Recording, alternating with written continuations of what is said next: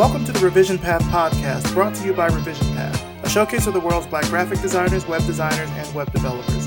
I'm Maurice Cherry, and this week concludes our Design Journey series where we talk with designers that have been interviewed and profiled for AIGA.org. This week's interview is a real treat. I had the extreme honor and privilege to speak to Emory Douglas, the Minister of Culture for the Black Panther Party from 1967 to the 1980s. Emory is truly an American design legend. Here we go.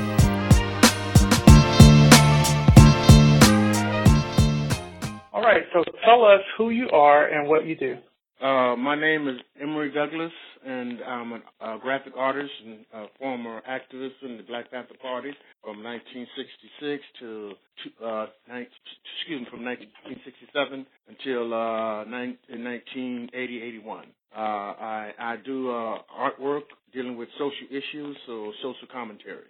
Okay, and I certainly want to go into what you've done with the Black Panther Party, but just to sort of go back a little bit, doing my research, I know that you're originally from Grand Rapids, Michigan. When did you sort of make the move from Michigan to California? Well, I came from Michigan to California when I was about 7 or 8 years old. I was born in 1943 in Grand Rapids, Michigan. I had asthma as a kid, but I outgrew it over many years. And but the doctor thought climate would be better in California. And my mother had a sister who lived in San Francisco, California. So we headed this way in 1951. Oh wow! Okay. Was the weather better for your asthma? Well, I don't know if the weather would know. I just outgrew it when I got about 18, 19 years old. Okay. It just something happened. It just went away. Right. My older brother, he still has asthma, but my family's from Alabama, and it's funny because they moved to Detroit for kind of a similar type of thing. It was like a health issue thing, and they thought that moving up north would have improved that. So that's pretty interesting. Yeah, I did have it bad even here when I was a kid, but I just over a period of time it just went away. Okay. Did you have a very creative childhood? Well, no, I would say no different than any others who, just like any other child, that likes to play with pencils and drawn scratch paper or what kind of paper you could find, marker, that kind of stuff, but nothing more creative than that. Okay, and your family encouraged that? Pardon me? Did they encourage it? They didn't say like, my mom was single parent, but she was legally blind. She could see something. She could see something, but by the standard of what she could see, she was considered legally blind. Oh wow! I have an uncle who he runs a store. He's like blind, like fully blind, but he runs a store. He ran this store. I remember when I was a kid, and people would always try to pull one over on him and trick him when he's trying to like take stuff off the shelf because he knew where everything was. He had a system and all of that. Yeah, that was the same with my mom. She went all the way blind later on in life, the latter part of her life, but yeah. So leading up to the time in the Panther Party, tell me what happened when you were around 15 years old. That's cut off a little bit. I didn't hear part of your question. Clicked in and clicked out. Oh, I'm sorry. Tell me about what happened when you were 15 years old, when you were in California. You were incarcerated, is that right?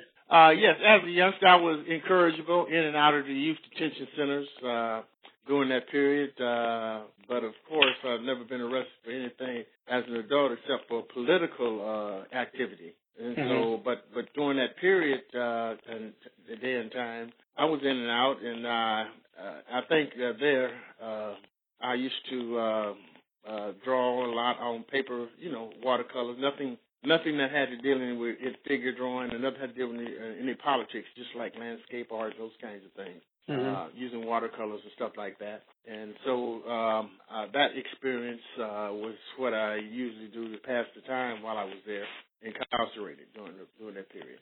And then from there you went on to City College of San Francisco. I went on to City College of San Francisco. I was encouraged when I was going to go to City College by the counselor, one of the counselors at the youth detention center, suggested that I take up artwork. And it's ironic. My mother was working at the juvenile hall. They had, they had these concession stands for the handicapped, which you had in the state of California, and all state and federal and local government buildings then. And so she works for the lady who ran the stand there early on, and she took it over later, who was blind. And they ran the concession stand for the probation officers and those who had family and friends, loved ones, young kids who were incarcerated. They would come see them, and they would come through there. So that's how I began to know so many people in San Francisco, because in the low-income areas of the city, you had a lot of young people, as now, who were incarcerated. So when I went to City College, I did ask my counselor about taking up art, and they suggested I take up commercial art, and which was a blessing, because when you took up commercial advertising art, you were introduced to many different aspects and disciplines. You figure drawing. You would also design, lettering, the printing aspects of art, production aspect of it. Also, you were your art was critiqued against that which was done on a professional level. So you had all these things going on. You had to be able to analyze finished pieces of work, like publications or magazine covers or any kind of design. You had to be able to analyze and explain how it was put together. So it gave you an in-depth understanding of all those things. And also you did some basic animations, 2-minute animation, cartoon series, drawing series that you on a subject that you chose during that time as well.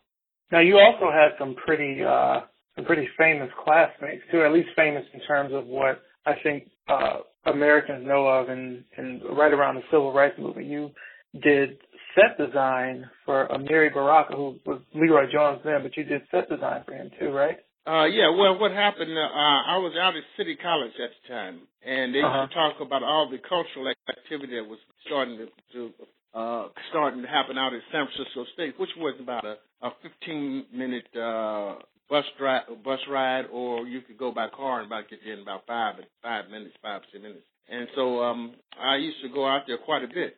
People used to think I went to San Francisco State because I was out there so much. And when they brought Emory out there, the Ethnic Studies Department, then it was the Black Student Union, and connected with the Black Student Union then, they hadn't come to do community theater, street theater, and I had been involved at that time, before the Black Panther Party, in the Black Arts Movement in San Francisco. And so when they brought him to there, they had him to raise, community theater. And so I asked him about doing the props. I was introduced to him, and I asked him about doing the props for the plays and stuff. And so they were basic, simple backdrops, and I used to travel with him quite a bit when he would do the different theatrical performances at universities and in the community. Now, was he sort of doing the work for him, was that sort of your introduction to the party, or was the party just a known entity because of how, society sort of was back then? Well, I had been hanging around Emory, and he was giving me a great history lesson on African history and what have you. But at the same time, there was an event that was being planned. And because I had been using my little experience that I had at City College and graphic experience, and I had been making flyers and doing little artwork in the Black Arts Movement, I was asked by some activists who were out at San Francisco State, among others, would I come to this meeting that they were having. And when I went to the meeting, they were talking about bringing Malcolm X's widow to the Bay Area to honor her. Okay. And they said it was some guys who were going to come over a couple of weeks later. They had asked to do security, and they would let them know when they came over. So when they did come over, it was Huey Newton and Bobby Seale. And so after that, they agreed, and after that meeting, I went out and asked them how could I become a part of the organization. Because this is, you have to understand, at this period in time, there was, as you have today, you had a lot of police abuse and murders of young African-American men, boys being shot and murdered, and I was being justified. And a lot of rebellions, a lot of riots during that time. So many young people respected. You had the Civil Rights Movement in the South. Many people respected that, but some just didn't want to turn the other cheek at that time. So they wanted to do other things beyond that. And so I was one of those. And so they gave me their phone number and address. So I used to call Huey, and I made arrangements to come over. And I used to catch the bus because I didn't have a car then, from San Francisco to Oakland, and I would hang out at his house. This is early January, end of January 1967, going into February 1967. Okay. So begins my transition into the Black Panther Party from the Black Arts Movement. All right. Were you the only designer for the party, or were there other people? Initially, I was. What happened is how it all started as a designer. It started through the Black Panther Party political organ, the newspaper itself. The first one was done April 2nd. That was Bobby Seale on a leaflet, 11 by 8.5 by 11 legal size leaflet that they had typed on a typewriter. And Bobby Seale had done the masthead with markers and things like that. And so what happened one evening, I came by a place where we used to have a lot of cultural events in San Francisco. And Bobby and Huey were there because Eldridge Cleaver was a person who they were trying to recruit to be the writer for the newspaper. And he lived there upstairs, and all the cultural activity went on downstairs. And so Bobby was working on that particular flyer when I got there. And I'd seen what he was doing, and I told him, well, I got some few materials, which I had left over from City College, like rub-off type and all those kinds of things, and to make headlines and stuff, that I could go get them and come back and, and he said, okay. And so when I came, it took me about a half an hour to go and a half hour to get back. And so when I got back, he said they were surprised that I came back and that I came back with my material, but he said they were finished with that paper. But they had planned to start a newspaper, and they wanted me to be the revolutionary artist because I've been hanging around, and seemed committed, so they were going to have this whole vision about the paper, and they wanted me to be the first title with revolutionary artist for the Black Panther newspaper. And so that was my first involvement, and the first paper came out in around May 2nd, 1967. And the first 3-4 issues was basically I was using my skills as a production artist, doing layout, those kinds of things. It was on-the-job training because I had minimum knowledge, experience. I did have work experience at City College much because I had developed my skills to the point where they would send me out on jobs. So all that played a part into when I got into the Black Panther Party, using those skills in regards to help develop the aesthetics and of the newspaper itself. It was about I could say about the first 6 months or so. I did 99%. I did most of the art. As a matter of fact, you could say throughout the party, I did about 85% of all the artwork, but there was still a large volume of the work that was done by others. Some who had greater skills than I did as artists, but didn't have the insight at that time how to integrate the politics of the social commentary into their artwork that was focusing from the standpoint of what the Black Panther Party was trying to put across. So that became my responsibility. And you have a very distinctive style. It's sort of a kind of a woodcut style, but you also mentioned before that you use rub-off type and mimeograph and stuff like that. Was the style mostly influenced by the materials that you had to work with, or is that just sort of your personal style that you cultivated? Well, you could say combination both. It was more cultivation also as well. It was a style that I used a lot when I was trying to put a portfolio together and presenting stuff work in City College. But of course, it told me that the style was not a commercial style. Therefore, it wouldn't be advisable to use that for your portfolio. So you got this standard way that they do for commercialized art, illustration, or what have you. And so I put that to a side. But when I came back into when I got into the Black Panther Party, I came back to those styles, which was more simpler, easier for me to deal with. And so, I began the woodcut styles came about because of, I used to like woodcuts, but trying to do them took so much time. So I began to mimic woodcuts by using markers and pens and whatever materials, sketching material I had to play with shadows and shapes and forms to get the woodcut effect. So off of that style, I could do the various different types of styles. But that's how I began to develop that whole bold woodcut kind of art that you've seen that was people identified with myself. How often did the paper circulate? Was it a monthly paper? Well, initially, if it came out sporadically, it was supposed to come out on every 2 weeks to a month. But as we had growing pains, we had limited resources all the time, most of the time, and we had limited staff in the beginning. So I was basically the only one.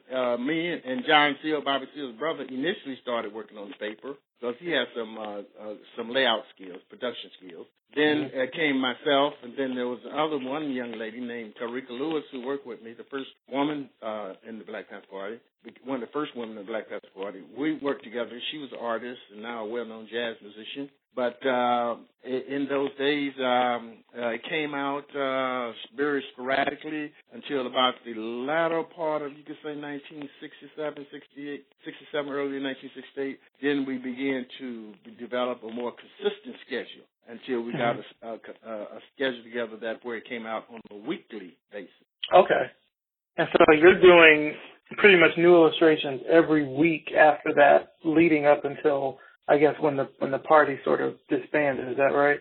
Yeah. Sometimes I would, and sometimes I would remix images from time to time. Then there was also the contribution of the other artists. We called Each One Teach One that we had. I would teach them everything I had over a period of time, so that then they would be able to integrate their work into the paper as well. So it was I became like the art instructor in relationship to those who worked with me at various times throughout the production of the paper. But, every week, we tried to do something on a weekly basis, be consistent. In the beginning, the quality of the work was not that good because of the lack of materials, and sometimes not clarity on how to apply it for reproduction, the artwork. But coming back, evaluating and critiquing it, was able to improve it to a certain standard that we could over a period of time. That was pretty I really like what you said about kind of the each one teach one sort of mentality when it came down to putting the design together. One thing that I found when I interview people is that there seems to be a lack of mentorship. Well, let me put it this way. There's a lack of mentorship in the design space when it comes to sort of giving you the opportunities for what you need to do, or at least showing you a lot of different things that you can do based on your craft. And I mean this specifically for Black artists. There's kind of a lack of mentorship there. Did you have any mentors when you were, say, for example, at City College, or even when you were in the party? Did you have any people that sort of helped you along the way and kept you motivated, or was it just the sort of spirit of the party that kept you going? I think it was more the spirit of the party, because I was the graphic designer in the party at the time. And there was no other ones there that had that skill or ability at that time. Because you have to understand, we're talking about 1960s, when you didn't have very many blacks who were into the commercial art field. They on a mass level, maybe some of the publication magazines that you had that were geared towards the petty bourgeois or something like that. You've seen those kinds of magazines, and you had people who worked with them, or you had black newspapers who were mainstream newspapers or stuff like that. But on an activist level, or working on where I was, you didn't have that kind. You didn't have that many African Americans. So young people who came in as artists, but not as artists who had didn't have the skills in relationship to the production skills that were needed to mass produce in volume and that kind of stuff. Those things. So the party sort of disbanded in like the late 70s. Early 80s? Early 80s. Early 80s? Yeah, about 1981, 82, around there. Okay. What did you sort of do right after that? What were your plans after the party disbanded? Well, during that time, what happened, to put that in a context, we used to be close to an African-American newspaper owner named Dr. Carlton Goodley, who was a very civil rights activist, who owned the newspaper, a black newspaper in San Francisco. And they used to always publish a lot of stuff about the Black Panther Party. They were in solidarity with what was going on and the issues that we were confronted with on a daily basis, social programs, police abuse, all those things. And so what happened is that when they were upgrading their first typesetting equipment, we were able to buy their equipment from them. And so thereafter, during that whole duration of the party, latter part, they used to have some problems now and then with staff, and I worked it out where I could send people from my production department, where I was responsible for in the party, to work with them in regards at the Sun Reporter. So they knew of my work and what I had been doing all the time. So when the party demised in 1981, they got in touch with me and wanted me to come to work with them at the Sun Reporter newspaper, which I did. And I worked there until 2004, doing production work, layout, stuff like that, and illustrations in accordance to what they wanted for the newspaper. Okay. Now, with what you did at the Sun Reporter, did you sort of find your role was similar to that of the party in terms of that kind of each one teach one mentality? You were kind of mentoring and overseeing other designers? To a degree, because the Sun Reporter was a paper that would hire people who needed a job. A lot of times people come in, they didn't have real production jobs. Even the production manager, I think, learned his skills on the job, but they were still to the point of where it could have been, it was improvement and stuff like that. So I think that coming in to that environment over a period of time, I was able to assist with the improvement in the format and give us of the paper itself, design of the paper itself. Okay. And you said you left them. Yeah, and that was working with others. Of course, now you're dealing with a whole different dynamics as opposed within the party. You're dealing with a lot of people who come in with the individual attitude, and the work ethics have to be developed. All those things. As far as where in the organization, we were living collectively, and after a period of time, having critiquing and evaluating our work consistently, whether in regards to how the paper looked and all those things. So you're dealing with another thing of people coming in with a 8-hour mindset, going home and the whole bit and taking care of her family and all those things. So you're dealing with a whole other individual kind of setup as opposed to the Black Panther Party in regards to that each one teach one. Mm-hmm. I want to go back to that 8-hour mindset because I think that's important. What did I want to ask about? Okay, so you left the paper in, what did you say, 2004? No, it was 2000. Yeah, 2004. Yes. 2004. Okay. So it's been about, I guess, 10 years since then. I know you're still making art too. Is that right? Oh yeah. I was making art while I was in there. I maybe want me to do a portrait or images of something for the newspaper from time to time. Or then there was the National Black Press, which wanted me to do a whole about 25 or 30 sketches that they had set up for their website on histories and blacks in history and stuff like that. So I was always doing some form of art, but I got back to doing a lot of the stuff that I've done recently about 2004, 2005. Because also during that time, from about 1994, 95, my stepfather got sick, and so she got diabetes, so I had to come over and help my mom. So I had to focus on that. Then after he passed away in the 2003, 2004, then she got sick, and so I had so then she passed on. So that means for about 13 years straight there, I was focusing on that here. But I was playing around with my artwork a little bit here, but I wasn't doing anything but playing with techniques and stuff like that. And so it was thereafter that I began, she passed on, because there were a lot of requests during that time for me to do presentations and come and all kinds of stuff, but I just couldn't do it because of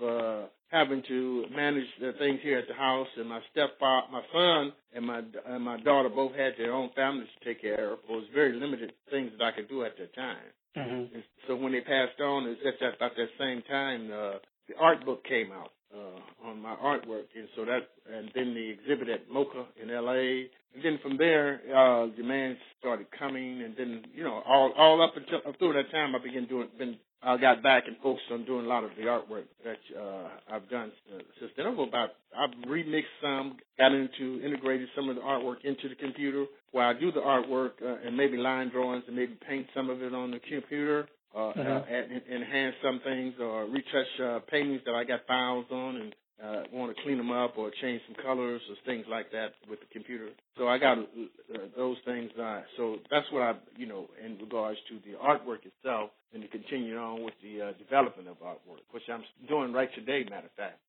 Okay. So, and it's interesting because you really came into your own as an artist a lot earlier than really this whole digital computer age right now. I think a lot of designers these days are really dependent on that. And I'm not saying that's a bad thing. It's just sort of part of what the industry is now. They're dependent on having the software and the programs and the devices to kind of guide their creative notion. But those are really just tools, Yes. You shouldn't really rely on that kind of as a crutch. But it's good that you said that you're kind of leaning into doing some digital stuff now to supplement and augment what you've already worked on. Yes. Well, yeah. Well, and it became out of necessity, because I would when I was going. It first started off in regards to when I would travel and I would show slideshows, but I had the old slide projector. And people would say, "Well, we don't use that no more." So I had to figure out how to get people who I knew who were into the digital age to assist me in understanding the process, which I got my computer about 2007, first computer 2007. And then I began to be able to transfer files from transfer them over from to digital from just the slides themselves and put them on USB drives. And then I began to develop and learn about Photoshop because I got all those, how I can go. Particularly, that's what I use Photoshop to go in and play around with art images and stuff and things like that. Okay. Mm-hmm. Now, your son and your daughter, are they also into design? Well, my daughter, she's a spoken word. She's a teacher, and at that same time, she's a writer, and she does the spoken words, and she has her own publication out that she's done in a little small publication right now which has been received very well, called I Twirl in the Smoke, and her name is Marcia Gabrielle. It's poems and spoken words that she does, and so it's been highly received wherever she's done presentations. Because she's done presentations with me when I was in Chiapas in 2012. Did a presentation there to introduce me when I did a 20-minute historical retrospective on my involvement with the Black Panther Party during the conference that they had on reflection and analysis. Mm-hmm. So tell me kind of what's the design, I guess, since you've seen it from the 60s really to now, and I don't know, you can tell me how involved you are. What's sort of the design community like in San Francisco? Because I think for us on the outside, we see it mostly in terms of just technology and Silicon Valley and stuff like that. But what's the design community like for you, and how has it changed over the years?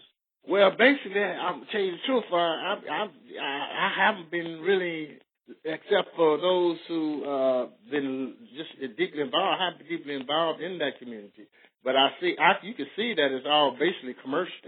It's a lot of commercial stuff. But you got also got the street art and the stuff that's very vibrant here. I'm quite sure maybe as well there, But that's what you see a lot of that, But the whole dynamics has changed now in regards to the whole bit. What you have now, I find, is that because of the status of the street artists and all those artists, they're trying to integrate more of that into the museums and into the galleries, because they see there's a great market for that, and what have you. But I was the same thing when I first did my first presentation at MoCA. A lot of people came to the museum for the presentation that you normally didn't go to gallery. So that opened it up for when the request was made to do about doing the exhibit there. They seen a whole new audience, and so that's what has happened, So, but the design, it's here. People have the spirit now of just the creative spirit to do what they choose. You got a tourist alley here in the I forgot the name of it, but right here in the Mission District. which is one of the most diverse communities in San Francisco, where tourists come through, because you got all kind of artists who come through and paint. People out to paint on the houses and stuff, and what have you. They got several. They got 4 or 5 of them like that here in the Mission District in San Francisco.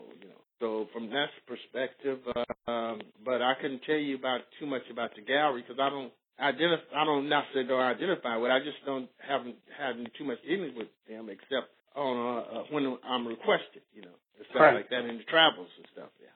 Okay. So the design community, I'm going to just say overall, there's always this sort of perennial discussion around diversity in the design profession and in this industry. And really, you're someone that is a pioneer in this, not just in terms of design, but also, I guess, design as a progressive artist, so to speak. I don't know if that would be a good way to put it. You can tell me. But I think of when I think of influential American artists that have had an impact, I think like Romare Bearden, Andy Warhol, Norman Rockwell, and then like maybe if there's someone current, it would possibly be Shepard Fairey that did the kind of Obama Hope woodcuts. I think even now he skews more commercial. What sort of, I guess, opinions or thoughts do you have about kind of diversity in this profession? Well, I mean the diversity comes from people who do not try to duplicate something that someone has already done, but comes from the fact that they can be inspired by what someone has done and maybe can enhance that in a way that it hasn't been done in the past. It can be more stimulating or what have you, broaden it to another dimension as regards to the art itself, the image itself, or the visual itself. So from that perspective, that's the only way I can communicate that clarity for myself to you. Right. So going back to the kind of the 8-hour mindset that you talked about, I think that for students, it's interesting because if they're in art school and they're kind of sort of deciding how they're going to go after they graduate, and it can be easy to get into that 8-hour mindset where you feel like you're only a designer, during, I don't know, from 9 to 5 or something like that. And you said that even when you switched from the party to working for the Sun Reporter, you had people that instead of being in it for the passion, they kind of were just in it, during the day so they could get a check. Yes, and that's the whole thing. The mindset is basically starts from the college. The college is there. You're going for the purpose of to enhance your skills for the purpose of employment as a job, and not as a person to be committed to. Once you get a job, you become committed, or you become a slave to the corporation or whatever you work for. You're not independent and what have you. So that's the whole mindset, and then so that's what carries on into relationship from the college into the workplace when you do get a job. So you understanding that you have to be able to, if you've been experienced, been around it, and evaluated what you've done, you figure out how you can work through that process or that mindset so that people can become more inspired by doing what they do. And it can sometimes it can work as good and you make the achieve and success, and sometimes you don't, but you just, so that's what I carry that over with me from being in the party and what have you, because we had many discussions and critiques and evaluation of what we did to improve the quality of what we done with what we had to work with.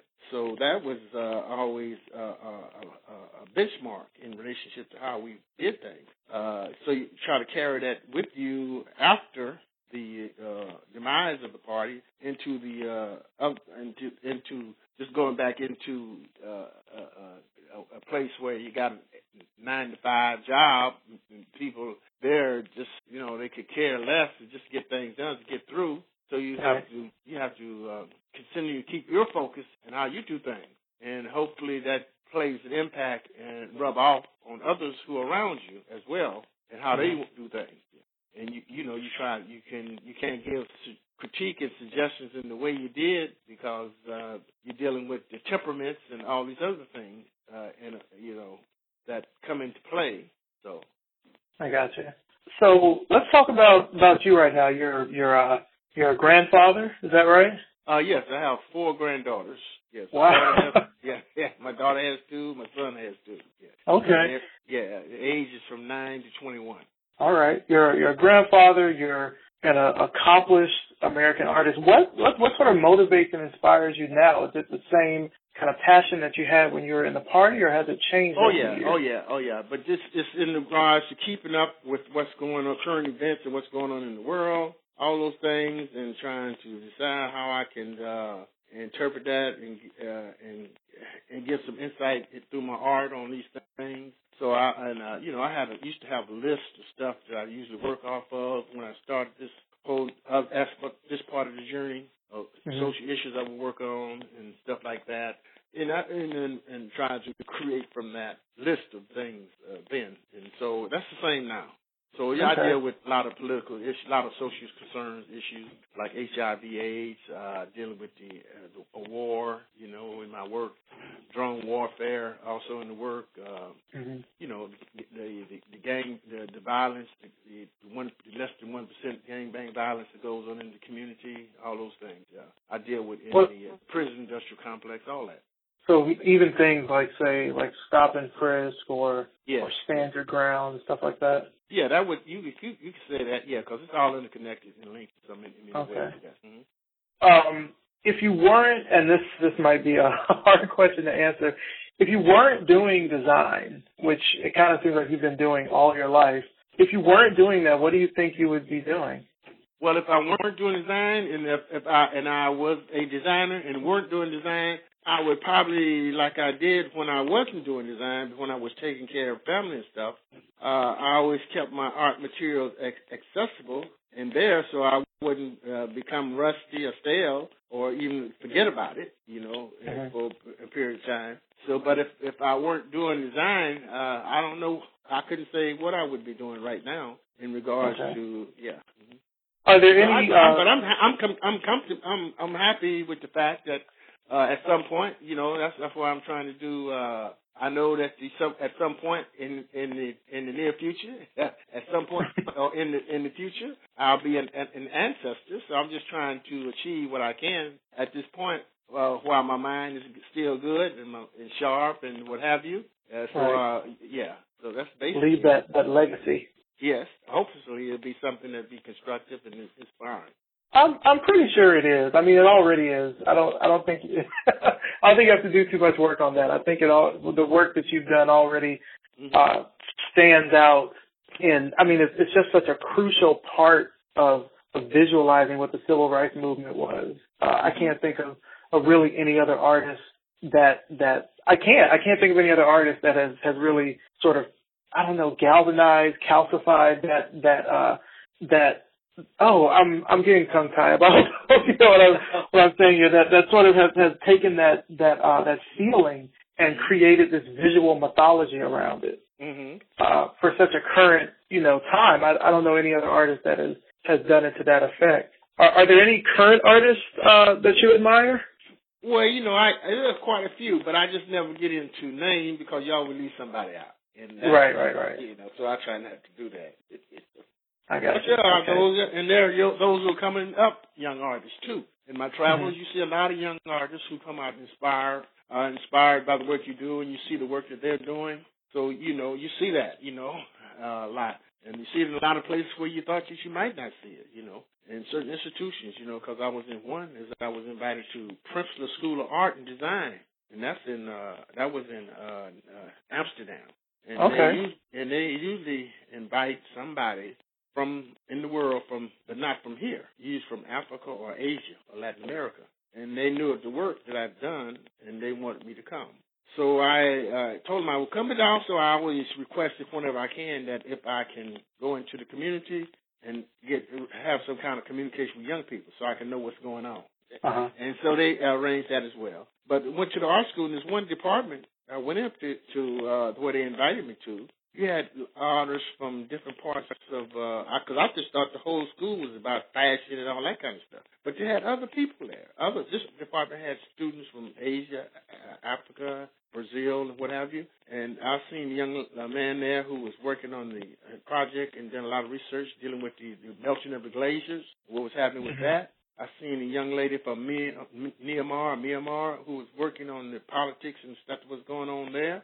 A young lady from China, a person from China was doing work on her project as well. And then I walked down the hallway as I was leaving after I did a presentation and we cut it up and the whole bit.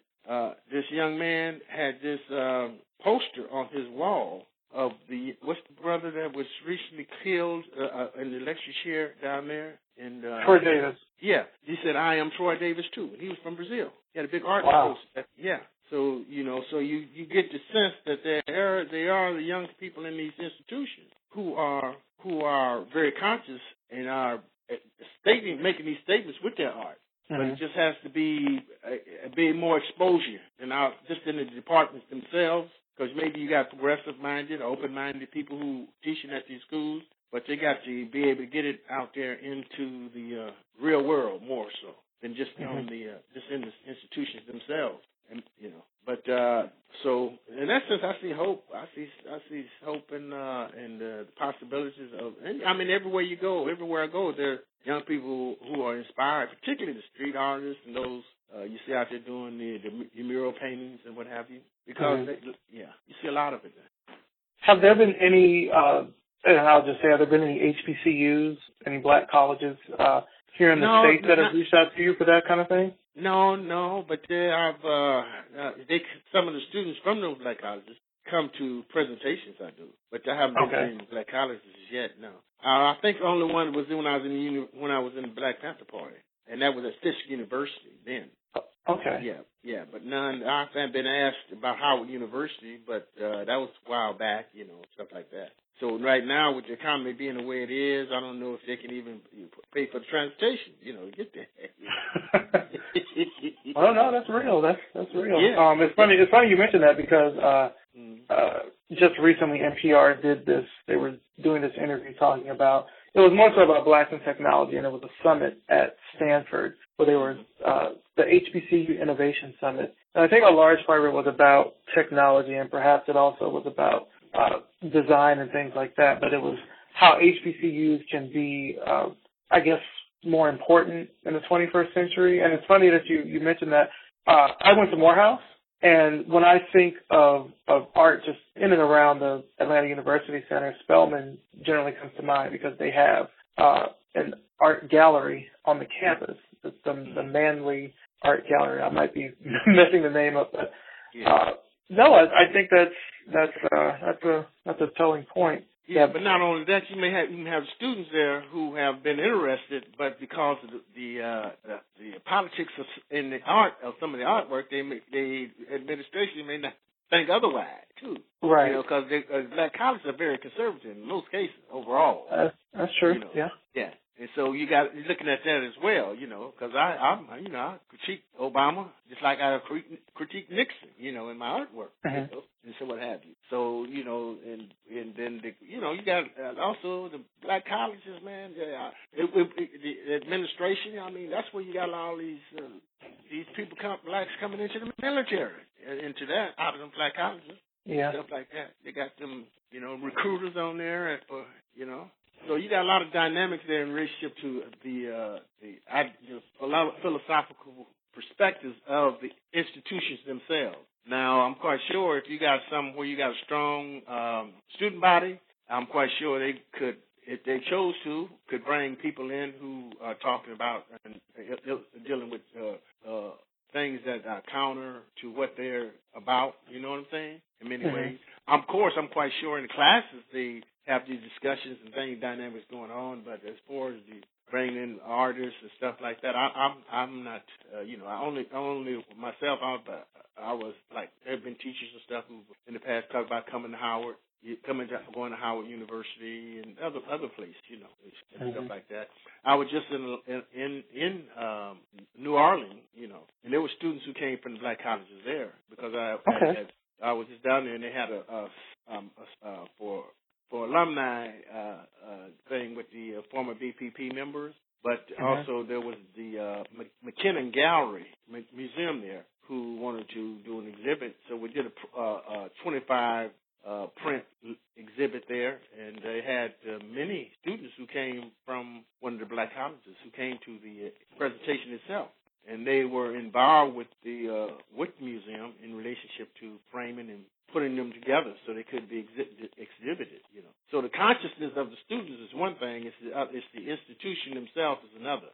Right. Yes. That's interesting. I mean, it's funny because I went to a black college, graduated from a black college, and it's now that you mentioned that, HBCUs tend to be really conservative, and I wonder if, in some instances, they're getting in students' own way of, kind of moving the needle forward. Oh, yeah. I really think so in some cases. Yeah, it frames their whole mindset, outlook on, in relationship to the real world, Yeah. And and so it does in many ways, yes. What advice would you give for, I guess, any progressive artists that might be listening or I would say even not progressive artists, but people that might be interested in communicating social issues more through their work? Well, first, if they have to be researched, you have to understand the basic issues that they're dealing with. One, in their work. Two, they have to be able to deal with the constructive or critiquing of their work by others. If they choose to, they can make adjustments. If they choose not to, they don't have to. But they have to be open to those kinds of things, and they have to be, those are some of the basic things that I would suggest to them in regards to the basic, doing work and to continue to be inspired by what they're doing. You have to be inspired. I mean, it can be ups and downs. Everything ain't rosy, all the time. Right. Yeah, so you have to be able to stay focused and not get deterred, and from what you do, and then also notice the fact that you ain't necessarily going to make a lot of money. You ain't going to get rich doing this stuff, Yeah, that's true. Yeah. So that's the other thing as well, Mm-hmm. Yeah. Where can our audience find you online? I guess right now I'm developing I got a Facebook page. Okay. My name, Emory Douglas. It's got, my daughter has one, but the one that people come to is the one where it's got the image of the artwork I did across the top, and where you have the word peace being attacked by missiles. Okay. So it's a blue one with the word peace being attacked by missiles. And gotcha. So and I'm working on my on an online store site, which I've been working on for the past year. So it may or may not get up, soon. Hopefully sooner than later, But then, if you Google the name, because the way things set up now, everything is out there where I travel and stuff like that. People want to see that. They can find that just by Googling my name. Because I've seen a lot of the stuff out there, stuff that I didn't even realize was on there myself. That's there from the various travels, stuff like that. So, but if they want to contact me directly, they can come through Facebook. Or they can come to the site that you got contacted me through, Kali, which is the young man I did the skateboards with, collaborating. Yes. Yeah. Okay. Mm-hmm. All right. Emory Douglas, it has been a pleasure talking with a pioneer of graphic design here in America. Thank you so much for taking time out of your day. I really appreciate it. Oh, thank you. It's a pleasure and honor. I appreciate it. All right. Okay.